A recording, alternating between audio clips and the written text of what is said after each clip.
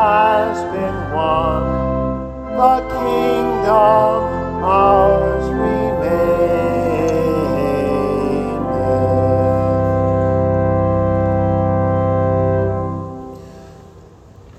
Grace, mercy, and peace to you from God our Father and from our Lord and Savior Jesus Christ. Amen. Dear Jennifer, Stephanie, and Justin, and to all the family and friends of Linda, we give thanks this day for the gift of Linda Holt, a loving mother, wife, and friend. The Lord God gave her to you as a gift so that He could love you through her hands. So as you recall memories of her in the days ahead, and as you pass those stories along to one another, know that it was in fact God working through her to love and serve you. Of all the ways that she served you and loved you, from what I could tell, the greatest thing she ever did for you was teach you of the death and resurrection of Jesus for you. Now, despite what you might think, she didn't do that because it was a habit of hers or some tradition that she insisted that you blindly followed your whole life. And she didn't teach you of Jesus and drag you to church all those years in your childhood so that you would have occasional fuzzy and warm feelings when life got tough. No, Linda taught you of Jesus because she is alive today and wants to see you again. Now, it's true, she died on Tuesday. We saw it. The soul left her body and the life went out of her. Her body died, true enough, but she is not dead. She was baptized into the death and resurrection of Jesus, and He lives. I know that my Redeemer lives, as we'll sing in a moment. He lives and has overcome death. He baptized His name onto Linda, so she belongs to Jesus. He's with her, and she's with Him. He lives, so she lives too. Now today we'll reverently place her body into the ground, assuming it's not too frozen to dig into, I suppose. And she will there await the resurrection of the dead on the last day, when God will raise up her body, and her soul will be reunited with her perfected body, and she will live eternally. And she very much would like to see you again, so she can hug you with arms that no longer need to cling to a walker, and she can kiss you with her lips that no longer wince in back pain, but rather smile in joy. Linda did us the kindness of picking today's service for us. It's actually your dad's service, as I mentioned earlier, so it's fitting for us to hear the same scriptures and hymns that brought her peace and comfort in her days of trial. I'd like for us to focus on one reading in particular, and that is Psalm 23. I read it actually a few times to Linda at the hospital, and again the day of and really moments before she closed her eyes for the last time.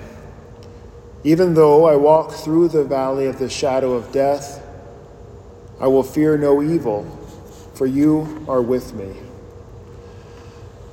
Now, it's a despairing picture to walk through that dark valley. Valleys are always at the base of mountains. That's how valleys work. And as you walk through valleys, you can look up and see massive mountains all around you. That's how it goes. That's how valleys work. Those same mountains block the sun most of the time, and so it causes shadows. The full colors that would be in that valley are dimmed because of the shadows. This valley in Psalm 23 is exceptionally dark and gloomy because the shadows are all around. And what is the thing causing those shadows? As the psalm says, it's the valley of the shadow of death. And that means that the massive mountains on all sides are the ever-present reality of death. As you walk through the valley, you can try to avoid looking up at those massive, despairing mountains. But no matter how hard you try to avoid them, they cast a gloomy shadow on every step. According to the psalmist, this life is that valley, lived in the ever-present gloomy shadow of death. It's possible that you've noticed that valley even more now than ever before. Death in the world caused by war and disease, death hitting your family just in the past month, and again even now, death brings its shadow once again. And that massive mountain of death is a powerful force for sure. It does all it can to rob you of joy, to have you living in fear, and have you thinking about it constantly. Even making you despair because you can't avoid that mountain as much as you try. Now, a few of us were there in that last hour for Linda when death finally did its worst to her. After chipping away at her for years, these last few weeks were certainly the hardest, and she fought hard. Then there was that moment when the tubes, the medicine, the beeping computers, they couldn't stop death. And so death came, and it seemed like death won. And that's a sad story if that's the end. But Psalm 23 doesn't just talk about the dark valley and the shadow of death. Even though I walk through the valley of the shadow of death, I will fear no evil, for thou art with me. And with that, the darkness is shattered by a blast of light. Even though she walked in this dark valley, she didn't need to fear evil or even death itself because she didn't walk through it alone. The Lord Jesus had joined himself to her in holy baptism, promising to be with her always, even to the end of the age. He has destroyed the mountain. He has overcome the darkness by his light. And he was with Linda the whole time she walked in the dark valley, especially in her last days. So death didn't win. Death did not have the last word for Jesus, and it won't for Linda either.